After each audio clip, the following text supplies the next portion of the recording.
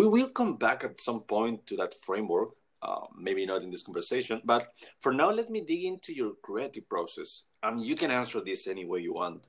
But I would love to know, what does your average day as a content creator looks like? Yeah, and something I'm very big on, like many people know me as like the TikTok guy, but I'm actually pretty active on many different social media platforms.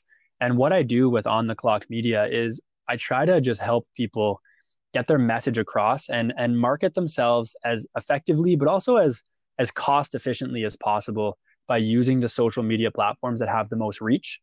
So in order to do that, I rely on a lot of repurposed content, which means I spend a lot of work on, the big piece of content at the top of my content funnel, but then I make it smaller and repurpose it downwards for different social media platforms to really get my message across as many ways as I can.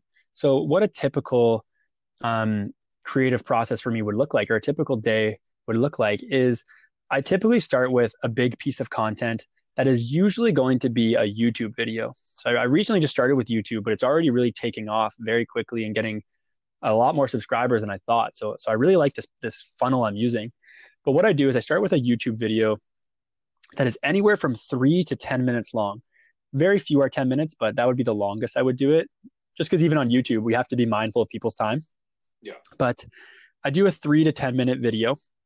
And from there, I get into some really big topics or some really quick topics, big topics that I discuss quickly, I should say.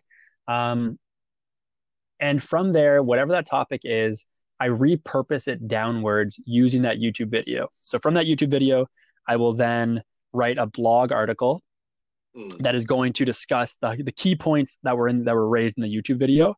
And yeah. then I post that to my website On the Clock Media, and I will link the YouTube video. So right there, that's one more way that people might find my YouTube video or find my content. Yeah. From there, I take the YouTube video and I use the InShot app on my phone, which is a really great mobile video editing app. It's mostly free, I believe. Yeah. And I turn it into a vertical IGTV video and I add captions and subtitles. And then I post either the full YouTube video or just some clips from it, some highlights, because again, on Instagram, people are giving less time than YouTube. So I will then post it as an IGTV video. And then I will link back to say, check out my YouTube if you want to see the full thing or if you have questions. Right. So Mm, it's another way. Then I go on LinkedIn and I will type up a quick. LinkedIn is very conversational. It's like old Facebook, right?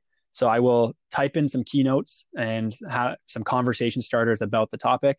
And I will say, if you would like to watch the full video, check the first comment on this LinkedIn post and you'll see it on YouTube, or I'll link my blog article. Then people are finding it there. And then I will even, trim it down really short and put the best 10 seconds as like a TikTok video. So from one YouTube video or one big blog article, I can repurpose it down across like up to 6 different social media platforms.